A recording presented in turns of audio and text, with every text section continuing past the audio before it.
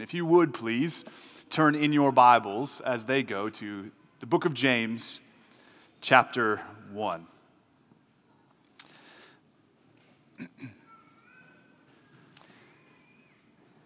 In a 2017 article in the New Yorker by author J.B. McKinnon, it begins with these words. In the first light of dawn, on June 3rd, two rock climbers approached the base of El Capitan, the towering stone heart of Yosemite National Park. They were first overwhelmed, everyone is, by the sweep of golden granite reaching 2,700 feet into the sky. And then they noticed a lone figure, not far above them, moving swiftly up the wall. Such is the lore of the valley that it could only be one person. Could only be one moment. Oh my, said one to the other. It's happening.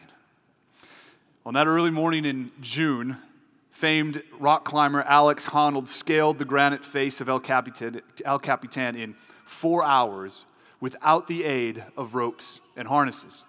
This incredible feat, documented on the Oscar-winning and palm sweat-inducing film Free Solo, has been described as the perfect human achievement that transcends all sports. To call this a record-setting event does not do it justice. Usain Bolt is a record-setting sprinter, but a lot of people can run the 100-meter dash, just not as fast as he can. What Honnold performed was an event that no one is qualified for, let alone willing to participate in. The stakes for free soloing could not be higher. It's described as a dance with death. And the only way Honnold admits that he is able to do this death-defying feat is not by just flying carelessly up the mountain despite the fear and danger, as if he really wasn't that scared and it really wasn't that dangerous. No, he confronts the very real possibility of death and prepares himself and his responses in those moments. In his words, he irons things out. He irons out all the details and the unknowns until there are no more questions to be ironed. In short, he prepares. He knows he's going to face danger and fear, and he trains his body to respond differently to those things than it naturally wants to. The result? Were you and I to be placed in any similar situation, you put me at anywhere on that wall over 5 feet, and I am terrified, frozen, unable to move, panicked. And Alex Honnold has trained himself to be in those same situations and respond differently.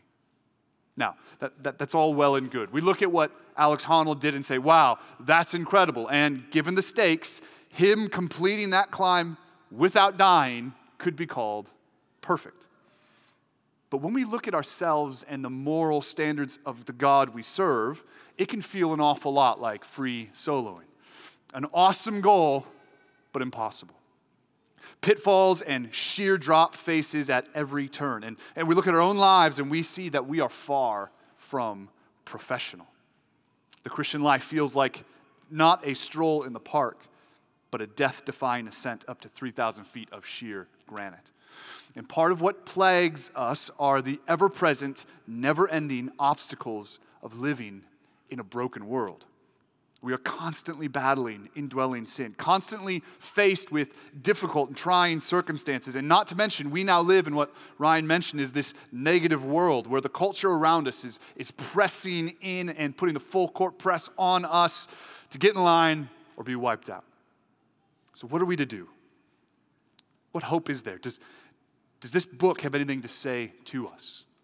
And James answers those questions in the most upside down, unpredicted, unnatural, yet completely gospel-saturated way. And the promise he gives you in his word, in God's word, perfection. How can that be? Let's turn to his word. Let's find out. If you would you please stand as you are physically able as I read James chapter 1, verses 2 through 4.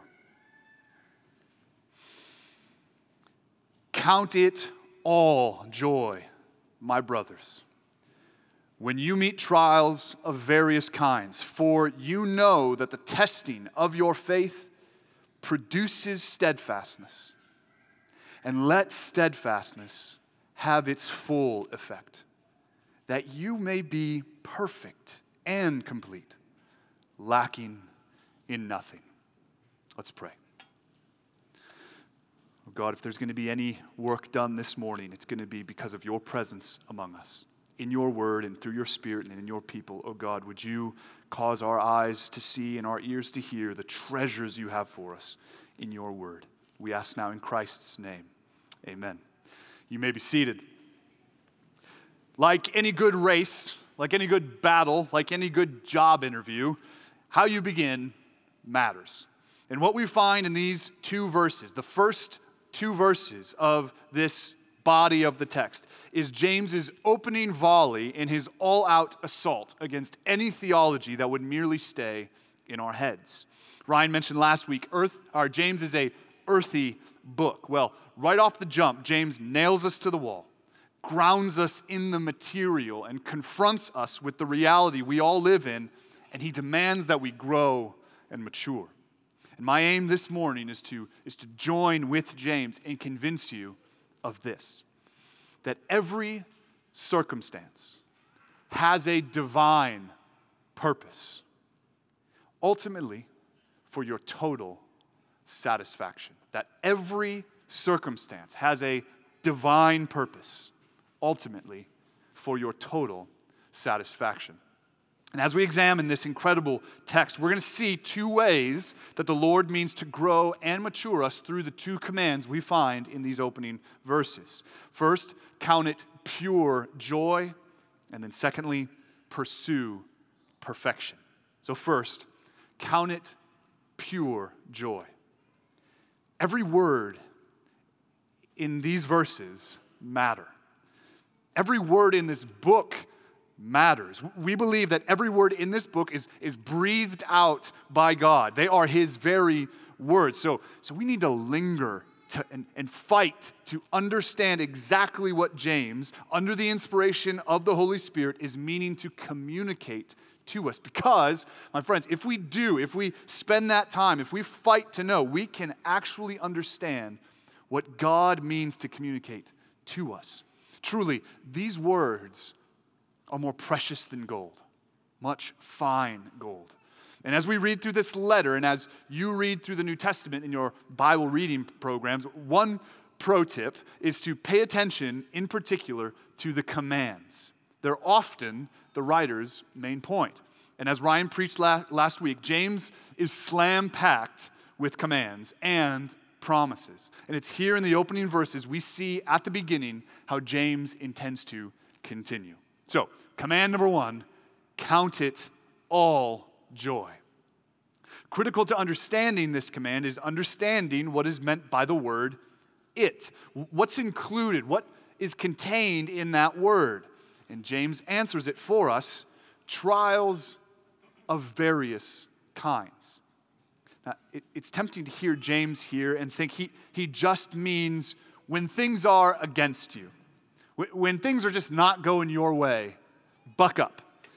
And while that's true, that's not the whole picture. The trials James mentions is not just our own personal suffering, but the full range of fallen humanity. Suffering done to us as a result of our own sin, temptations, and testings. The entire array of sinful humanity that we might experience, whether from within or from without, is what we are to have in view here in James 1. My friends, we live in a broken world, do we not? We live in a world where we meet often, regularly, daily, hourly, trials of various kinds. This morning, even. Maybe you were fighting the fight of faith just by trying to get shoes on your kids.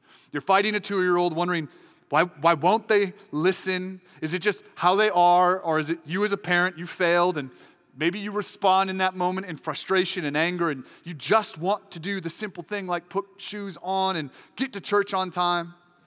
But then you feel shame for responding that way and sinfully, and you're supposed to be the mature one in the situation. Why can't you control your own emotions? And then you repent, and then they're two, so they blow you off, and nobody cares, and you feel disrespected. All that happening within like a 5-minute window in a normal, godly, loving home. Or maybe you're agonizingly wrestling daily with unspeakable grief, deep grief. You've lost a loved one. You yourself have received some diagnosis, and you don't know what's next, and dreams are dying, and you try as you might to numb it in the day-to-day busyness of life and work. You just get sideswiped by this gut-wrenching fear of the future, causing debilitating anxiety and stress. Or maybe someone or multiple people have sinned against you and your family in deep, destructive ways, and you're constantly fighting bitterness and anger and frustration that they just seem to have gotten away with it, and no one seems to care. Or you're a stay-at-home mom and just getting out of bed to face the day with the kids and that fight and complain and never say thank you, and these kids get sick, and then you get sick, and everybody's sick, and the medical bills are flying in, and the accounts are getting low, and all of it just rests on you to hold it all together. Maybe you're a dad fighting the pressures of leading your family, and you know and you feel the call to lead and shepherd your wife and your kids, and it can just feel so overwhelming. You work all day. You get home wanting to just relax and put your feet up, but the kids are pumped to see you, demanding that you wrestle and play and feel run over. And you know you're supposed to lead your family in devotions and the spiritual welfare of your house, but you're just exhausted and you feel unequipped for such a task. We could go on and on.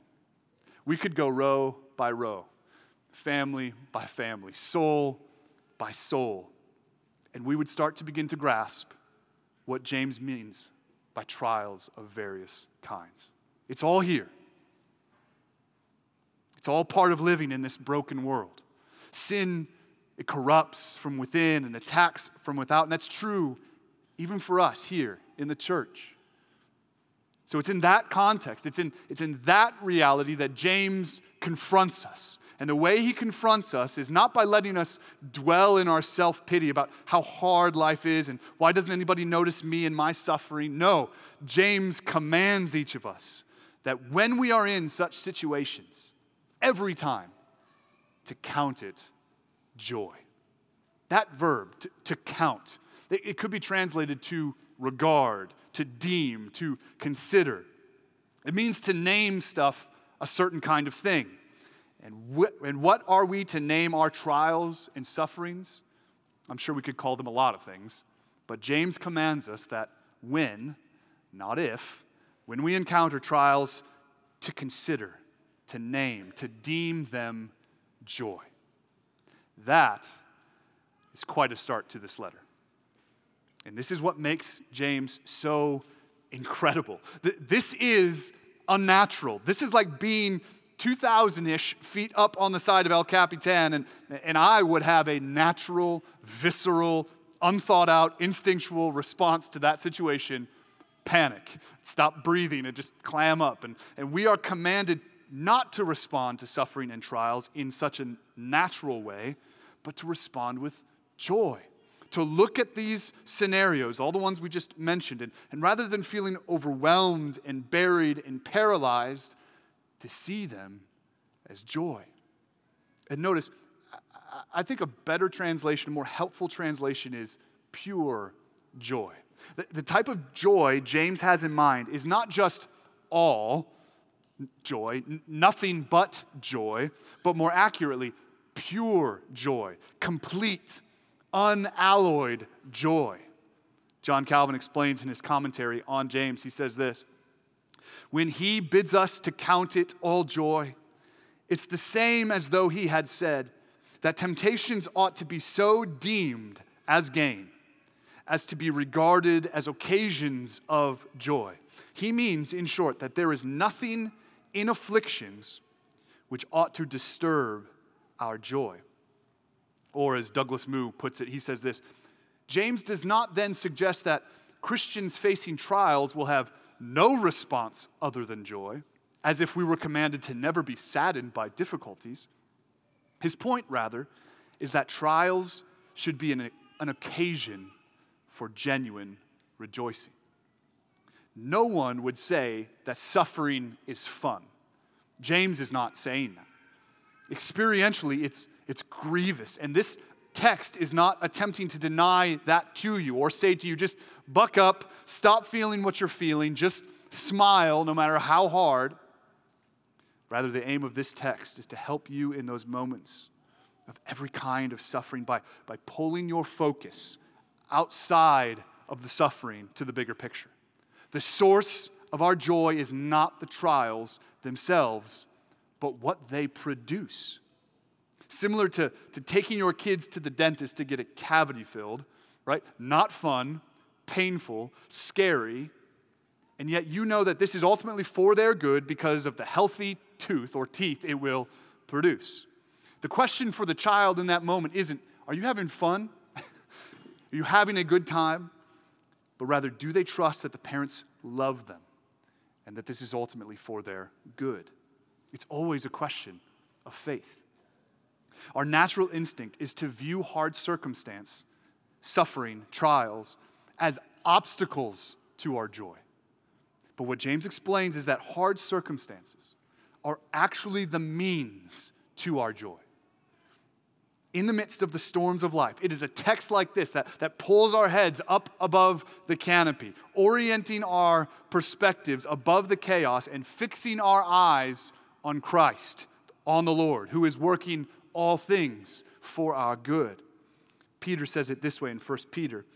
In this you rejoice, though now for a little while, if necessary, you have been grieved by various trials, so that the tested genuineness of your faith, more precious than gold that perishes though it is tested by fire, may be found to result in praise and the glory and honor at the revelation of Jesus Christ.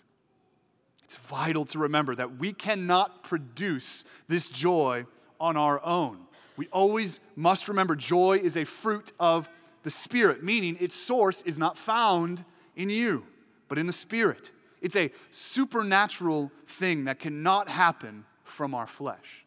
It's impossible to count it all joy from our own strength, as if we could just grit our teeth and just begrudgingly count it all joy. No, we are dependent on the Spirit for everything, including the power and the ability to name our suffering an occasion for joy. So James commands and he demands that we count every circumstance, no matter the season, as pure, unalloyed joy. Trials are a key ingredient in our sanctification, refining us, shaping us, producing in us steadfastness, so that it is even more precious than gold. And what does he mean by steadfastness? Doug Moo, again, is helpful. The picture is of a person successfully carrying a heavy load for a long time, like a muscle that becomes strong when it faces resistance. So Christians learn to remain faithful to God over the long haul only when they face difficulty. Again, at the very base of Christian life, of the Christian life, is faith. Future hope that God will do all that he said he would do. And our hope in suffering is that God would produce in us, by his Spirit, the very steadfastness promised in James 1. And like the picture of someone carrying this heavy load, not just in the immediate short term, just pick it up and set it back down, but over the long haul. Faithfulness over many years through various seasons. That's steadfastness. Consider the people you know who you would describe as steadfast. What are some of the characteristics that they all have in common? One thing for sure is that none of them were born steadfast. Steadfastness doesn't work like that. By nature, it is a characteristic that requires testing over time. Think of the trustworthy people in your life.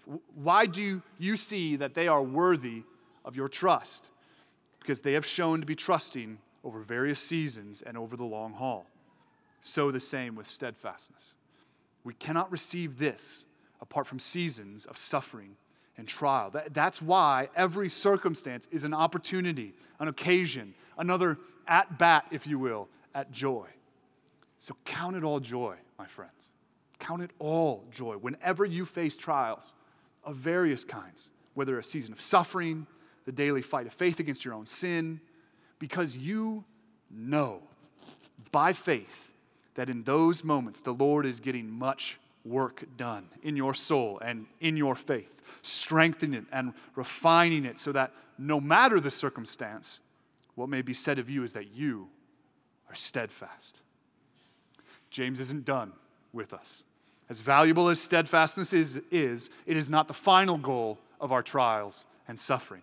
The product of suffering is steadfastness, but steadfastness is a key ingredient to an even more incredible reality and promise. Number 2, pursue perfection. The second command in this majestic passage is passive in nature, meaning don't do something. And what are you to not do? Let steadfastness allow steadfastness to do what it must do. Or put a different way, don't rob steadfastness of its value. Don't get in its way. And what is that incredible value? Perfection. So we could say James commands us to pursue perfection. Perfection. We hear that word, and our immediate response is not possible. And yet, that is precisely what James is promising to us. And I think it's passages like this that have caused the church historically to kind of squint a little when it comes to this letter and just say things like, I don't buy it. Sure, that's ideal, that's the goal, but we all know perfection is not possible. And of course, there's some truth to that. James here is not talking about perfection in the eschatological sense, the perfection we will experience in heaven. We know it isn't that type of perfection because of the second promise given, perfect and complete, lacking nothing. Satisfaction, perfect satisfaction, contentment. That is what is promised here, and that is what is promised over and over and over again throughout Scripture as something that we can experience here and now. Look with me at a handful of verses. Isaiah 58:11. And the Lord will guide you continually and satisfy your desire in scorched places and make your bones strong. And you shall be like a watered garden, like a spring of water whose waters do not fail. Psalm 22:26. The afflicted shall eat and be satisfied. Those who seek him shall praise the Lord. May your hearts live forever. Psalm 107:9. For he satisfies the longing soul, and the hungry soul he fills with good things. Psalm 65:4. Blessed is the one you choose to bring near, to dwell in your courts. We shall be satisfied with the goodness of your house, the holiness of your temple. Psalm 90:14. Satisfy us in the morning with your steadfast love, that we may rejoice and be glad all our days. Jeremiah 31:25. For I will satisfy the weary soul, and every languishing soul I will replenish. John 6:35. Jesus said to them, I am the bread of life. Whoever comes to me shall not hunger. Whoever believes in me shall never thirst. In Matthew 5:6. Blessed are those who hunger and thirst for righteousness, for they shall be satisfied. If you're wondering, there are more. This book is filled to the brim with these promises that if you come to this table, you will eat and drink and be satisfied. And how does James define satisfaction? Perfection. No lack. But again, remember, the means to this satisfaction. What are the stepping stones that, if trodden, will bring us to the solid rock of satisfaction? Trials, suffering, seasons of hardship. So, the pursuit of perfection and satisfaction is not the removal of hard circumstances, but endurance and growth in the midst of them. Doesn't that give you hope in your suffering? Doesn't that give you ballast in your ship in the midst of seas, whether peaceful or stormy? Ultimately, the result of this process, if you trust in this process, is becoming more and more like Christ. Remember the incredible promise made in Romans chapter 8. And we know that for those who love God, all things work together for good, for those who are called according to his purpose. For those he foreknew, he also predestined to be conformed to the image of his Son, in order that he might be the firstborn among many brothers. Our Lord is sovereignly working all things, all of it, the good things and the hard things, the peaks and the valleys, the seasons of joy and the seasons of sorrow, for your good, and ultimately for your joy. And notice Paul's logic there in Romans 8. All things are what are conforming us into the image of Jesus. In our union with him, we have hope. And think of what it means to identify with Jesus, to be united to him and to be conformed into his image. Yes, of course, that means his moral perfections. Throughout the rest of this letter, James is going to call you over and over again to be more like Christ, to bear fruit like Christ, to display the work of Christ in your life, in your works, and more. And he starts that idea right here in the opening verse of the body of the letter. Pursue that. Pursue perfection. But our identity with Christ is more than just being united to him and his moral perfections. A key category in Christ's perfection, in fact, the most critical category for you and for me, is his suffering. Just like you and just like me, suffering marked every moment of Christ's earthly mission, with the exception of sin from within. We actually do have a Savior that we can relate to. And it is through his suffering that Christ matured and grew. As Hebrews 5 says, although he was a son, he learned obedience through what he suffered. But the climax of Christ's suffering was seen on the cross as he bore our sin and shame. By his wounds, we are healed. The suffering of Christ on the cross was not an obstacle to his perfection, but the very vehicle that brought about perfect glory. Remember Hebrews 12, verse 2. Let us run the race with endurance, the race that is set before us, looking to Jesus, the founder and perfecter of our faith, who for the joy set before him, endured the cross, despising the shame, and is seated now at the right hand of the throne of God. Christ looked on the indescribable, horrific suffering he experienced for you and for me, and he declared it joy. It's through that endurance and because of that suffering that he is now seated at the right hand of God the Father Almighty, interceding between you and the Father, putting all enemies under his feet. What a Savior we serve. What a gospel we have. It's because of Christ, James's own brother, that he now looks to us and says, do the same. Count it all joy. Be like Christ. Pursue perfection. Mature in Christ. Grow in steadfastness. Be continually satisfied in all that the Lord has for you in this life. Trust that the Lord is good. He's working all things, even now, no matter your circumstance, for your good and for your joy. Let's pray.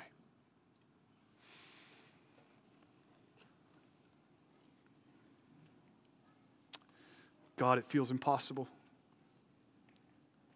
It just feels impossible to look on our suffering, whatever it may be, and say, joy. And yet, you have not commanded us anything you have not made provision for in Christ and in his Spirit. So, God, we believe. Help our unbelief. Cause this word to get work done, for us to count it all joy And to let that steadfastness that's produced in that to have its full effect, that we might come to you and drink of the water you provide and never thirst again. To be satisfied. And not only that, then, that streams of living water might flow out of each of us. And all that begins with you and all that you have done. So God, help us. Help us now. Help our hearts to sing, our minds to believe, and to trust in you for all that you have for us, for today, for this week, for all of our lives. It's in Christ's precious name we pray. Amen.